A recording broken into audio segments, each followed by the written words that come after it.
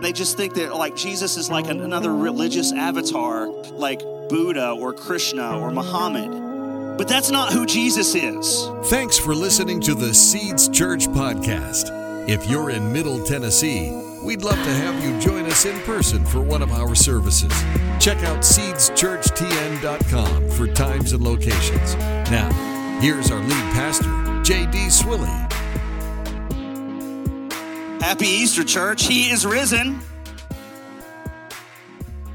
Praise God. It's good to be here with you on this Easter Sunday. Christ is risen from the dead. The tomb is empty. Amen. I'm so glad that you're here, but I'm even more glad that the presence of God is here. Amen. Jesus, just be at the center of everything that we are, everything that we have, everything we do. Let's give our choir and Pastor Russell a big thank you hand clap. We're going to hear more from them a little bit later. But you guys did a great job of just kind of telling us the story of Jesus. And so we're going to pick up kind of where they left off. If you'll turn in your Bibles to John's Gospel, chapter 20. And the question that we're asking ourselves today is he worthy? Can you say that with me? Say, is he worthy? Is Jesus worthy of all the fanfare? Is he worthy to call Lord? Is he worthy to surrender my life to? Is he worthy for me to live a life of obedience to him every day of my life? Is he worthy to follow? Is he worthy? Let's stand together like we often do to honor God's word. And we're going to start in John chapter 20, verse 1. And I'm going to read it to you this morning, and I want you to listen to John's perspective of what happened on that morning of the resurrection. John chapter 20, verse 1. Now on the first day of the week, Mary Magdalene came to the tomb early while it was still dark and saw that the stone had been taken away from the tomb. Now, we're going to stop right there, and there's some other things that are happening there. She goes back to the disciples, and there's some conversation with Peter and John, and they have a foot race to the tomb, and John wins. Of course he wins. This is his account of the story. So, but we're going to skip now down to verse 11 and stay here with Mary. And in verse 11, it says, "But Mary stood weeping outside the tomb, and as she wept, she stooped to look into the tomb. And as she saw two angels in white sitting where the body of Jesus had lain, one at the head and one at the feet. They said to her, 'Woman, why are you weeping?' And she said to them, 'They've taken away my Lord, and I don't know where they've laid him.' Having said this, she turned around and saw Jesus standing, but she did not know it was Jesus. And Jesus said to her, 'Woman, why are you weeping? Whom are you seeking?' Supposing him to be the gardener, she said to him, 'Sir, if you've carried him away, tell me where you've laid him, and I will take him.' And Jesus said to her, 'Mary.' And then she turned to him, and in Aramaic, she said, 'Rabboni,' which means teacher." This is the word of the Lord. Thanks be to God. Let's pray.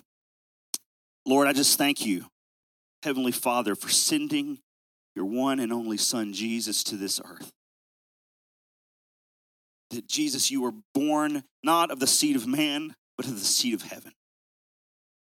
And you lived a sinless life, and you worked miracles. And you weren't just another great prophet. You're the Son of God. And you died on that cross, a selfless death. And you paid a price we could never pay. And God, I thank you that you rose from the dead, that you are a risen Lord, that you are a living Lord. I pray that as we hear your word this morning, that we have ears to hear what the Spirit is saying to us. In the name of Jesus, amen. You can be seated in these most comfortable chairs. Yeah, thanks be to God, Pastor Russell says. You know, I do want to thank everybody who came out this week to kind of just kind of kick it on in the driveway this week. The last few things we were trying to get done before Easter. Charity and Sarah did such a great job a few weeks ago of putting a new fresh coat of paint on the walls, and we've got a few other guys, Aaron Dudley and Scott Asher, Noble Swilly help get our new screens up and running and going, and some lighting, and then so many people came out to help assemble the new chairs and set them up, and I just want to, aren't they comfortable? So I'm going to preach for about 2 hours today. No, some of you are like, they're so comfortable, I'm going to sleep. Some of you that have been here for years are like, well, these aren't like the ones at the AMC theater where they rock. Like, there's no cup holder also. So anyway. And also, I just want to thank all of you for your faithfulness and your giving that made the purchase of the chairs possible too. It certainly is a first world luxury, right? But it's wonderful to have, so praise God. So back to the Word of God. One of the curious things about this story with Mary and Jesus is that she sees Jesus, but she doesn't recognize him at first. And she spent a lot of time with Jesus. It wasn't like they just met like the day before. She'd spent tons of times with him. It started all the way back some time ago, some years ago, when Jesus had exorcised demons out of Mary. And then she began to follow Jesus' ministry and became one of his disciples, not one of the 12, one of the greater group of disciples, and she began to financially support and back Jesus' ministry as well. And she had even made some ministry journeys with the disciples and traveled with them. She was there when Jesus was crucified. She was there when Jesus was buried. But now on this resurrection day, she sees Jesus, but she doesn't recognize who he is at first. And I think that's pretty telling to us today, because there's a lot of people, I think, in our world today who have spent a lot of time around Jesus, but they don't recognize him for who he is. Maybe they go to church. Maybe they've been around Christianity for years and years, maybe all their life, and it's all very familiar to them. Jesus is familiar to them, but when you ask them who Jesus is, they have a case of mistaken identity. Like Mary Magdalene, they see Jesus, but they don't really get who he really is. Just last week, Jamie was in Costco, and she bumped into somebody that we knew from some years ago, and immediately that person responded with like, "Oh, hi, it's great to see you. How are you doing?" And then very friendly, and then Jamie said that the look on this person's face went from very friendly to shifting to morphing to kind of confused. Like almost they had responded without really realizing who it was, and it was almost like they got beach ball face. You know what that is? Otherwise known as the spinning wheel of death. It's like that's where your mouse icon or cursor turns into the little beach ball because the RAM on your computer is so full and it's processing. And that's what that person's face looked like. Like very friendly at first, but then all of a sudden, like there's all this processing happening. Like, wait a second, it's not who I thought. And my brain, who is this? And you know what? It was all right. It was okay. It's not a big deal. But the thing is if we don't get who Jesus is, that is a big deal because it has eternal implications. It's okay if it happens in Costco, but it's not okay if we don't really know who Jesus is. The thing about Mary's situation is that it just took one word from Jesus, Mary, and then she realized, this is Jesus. I recognize him. And my prayer today is that on this Resurrection Sunday is that we see Jesus resurrected from the dead and that we hear him calling our name and that we recognize Jesus for who he is and that we will see that he is worthy. Today, people believe a lot of things about Jesus. If you ask the average person on the street, well, who is Jesus? You're going to hear all kinds of different answers. Some people are going to say, well, Jesus was a good man. He taught good things. He, was a good, moral teacher. And yeah, Jesus did teach good things. He was a good man, but he was so much more than that. So much more. Some people say, well, Jesus was an enlightened man, and he was showing us a pathway toward enlightenment. and that, and how we can find our own divinity, and that we ourselves are gods, and that we're to be one with the universe. And Jesus found that pathway, and he showed us that. They just think that like Jesus is like another religious avatar, like Buddha or Krishna or Muhammad. But that's not who Jesus is. Not at all. Jesus is not Yoda showing you how to get one with the Force. There's some people who say, well, Jesus was a Jewish prophet. Just like Jeremiah and Isaiah and Hosea and Micah and Nahum and even John the Baptist, who called the Jews back to devotion to Yahweh, the God of Abraham, Isaac, and Jacob. And yes, Jesus he operated as a prophet, but he was so much more than that even. Some will tell you, Jesus was he was the original social justice warrior. And he wore Birkenstocks and lived in a van down by the Sea of Galilee. And, and he came to overthrow power structures, and they killed him for it. Yes, Jesus ministered to the broken. Yes, he cared for, the oppressed. He fed the hungry, but he wasn't a modern day social justice warrior. He was infinitely more than that.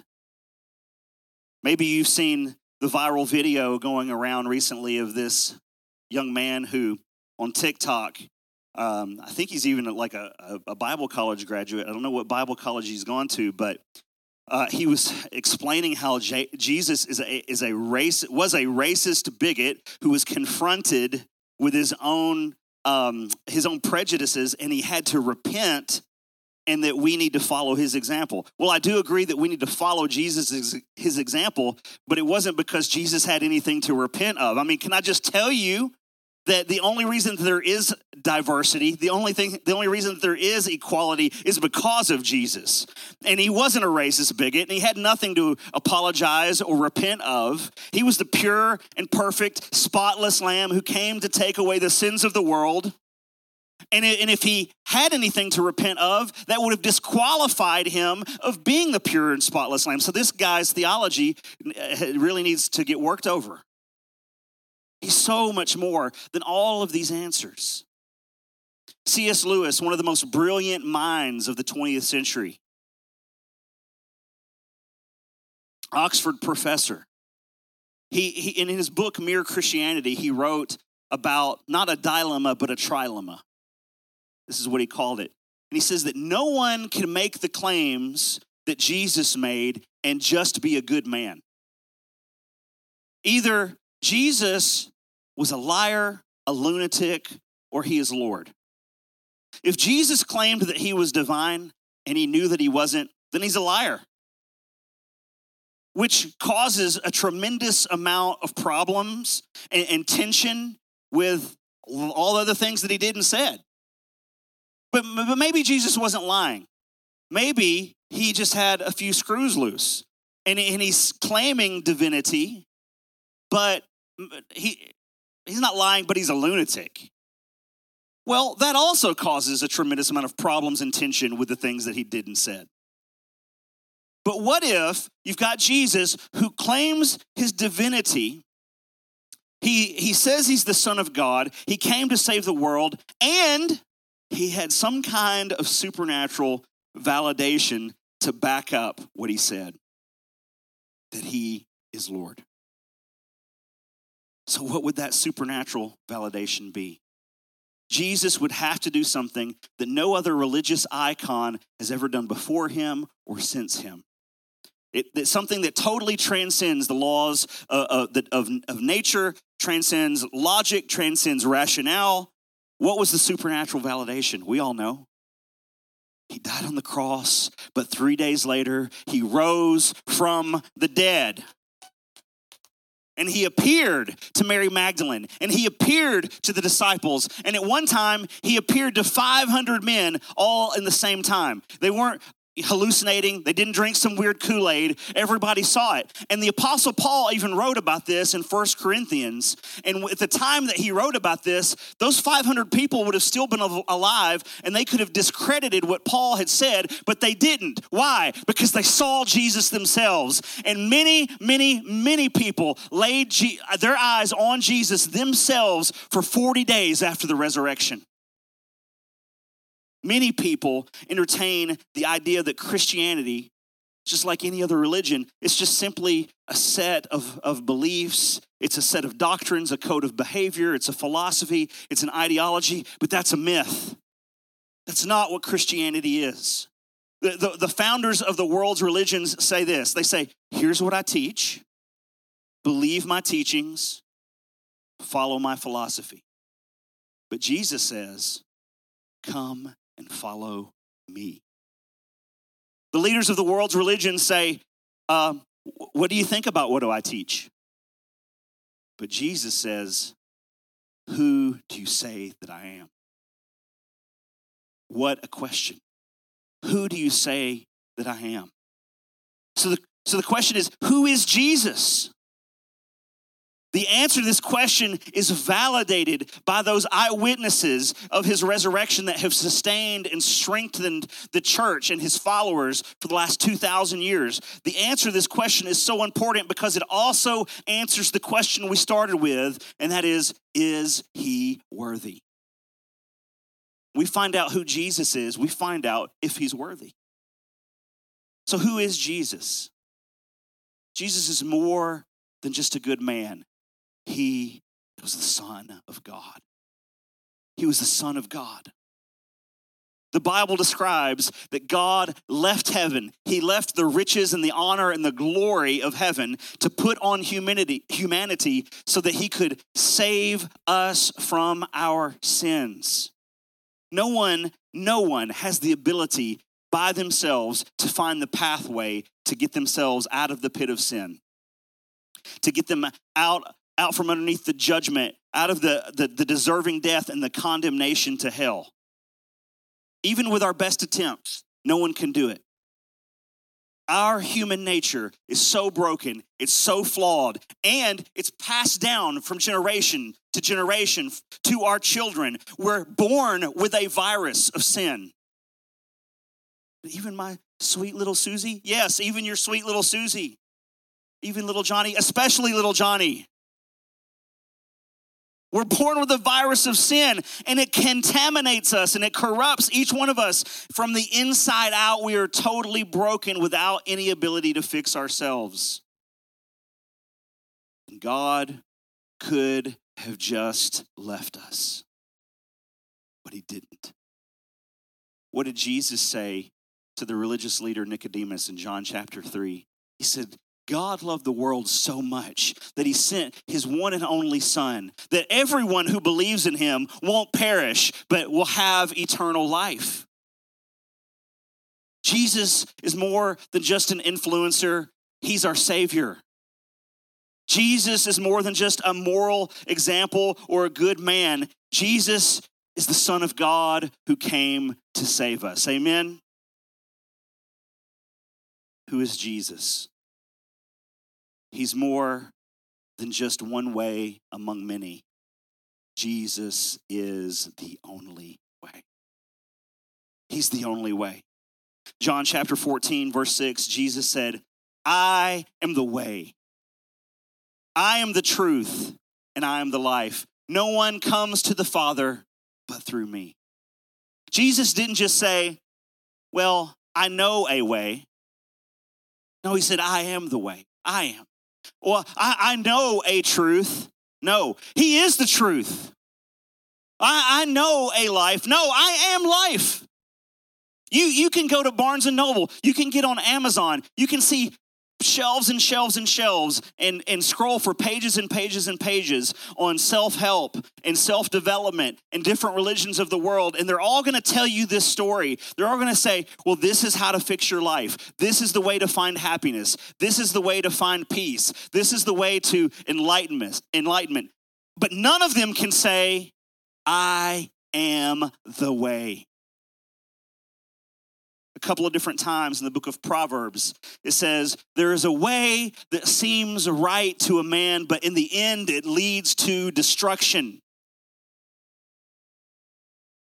How do we know that we can follow the Jesus way? Because we can look at the account of the resurrection and we can see where it leads. If we follow Jesus all the way, we'll walk in his truth. And this is a day and age that we live in where people want to walk in their own truth, right? Well, this is my truth. Well, I'm sorry, but there's only one truth that matters. And if you walk in that truth, then you'll find life, the kind of life that Jesus has, the kind of life that's eternal. Jesus he healed the sick. He set the captives free. He forgave sinners. He gave recovery of sight to the blind. He overcame death, hell, and the grave. And I'm going to tell you, whatever that you're facing today, Jesus is the way, the truth, and the life. Jesus is more than a life improvement coach. He's more than just some guy here to tell you how to live your best life now. Jesus is a deliverer, he's a healer, and he's a redeemer. He's done for us what we could never do for ourselves. Jesus is more than just one way among many. Jesus is the only way. The only way. Who is Jesus? Jesus is more than a historical figure. Jesus is the soon coming King and righteous judge of all the earth.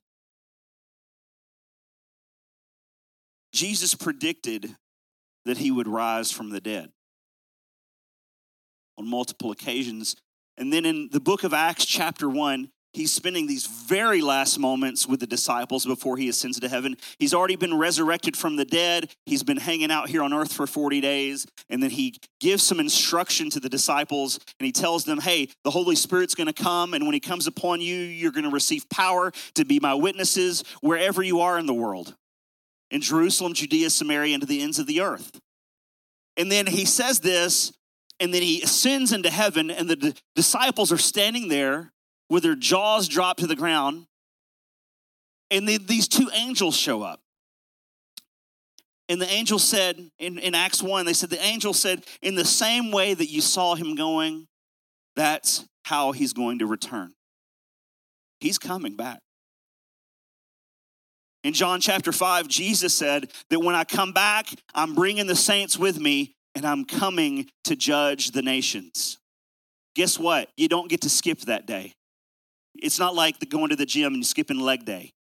You don't get to skip judgment day. You don't get to skip school. You don't get to skip that day.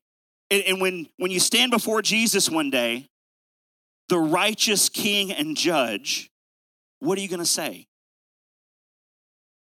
Well, Jesus, here I am. I hope all of my good outweighed my bad. Listen, I've had a lot of conversations with people who that's their belief system. They think and believe that if they can just be a good enough person, they'll get to where they want to go in the afterlife. But I'm sorry to tell you, that's not going to cut it. Because we serve an absolute, perfect, holy God. And there's no amount of good that we can do to match his holiness, to be in his presence. But that's why we have Jesus. On that day, the only thing that matters is that you've already bowed your knee and said, Jesus is Lord. I submit to you. I repent of my sins. Forgive me. And God's amazing grace has saved you. On that day, if you've surrendered your life to Jesus, you don't have to approach his throne with trepidation. You can approach him with confidence because you know that you belong to him. You can know that your sins have been forgiven, and you can know that your name has been written in the Lamb's book of life. Jesus is more than a prophet. He's more than a religious avatar. He's more than a social justice warrior. He's more than an example. He's more than a self-help guru or a life coach. He indeed is the Son of God. He is the only way. He is the King. He is Judge. He is worthy. Amen.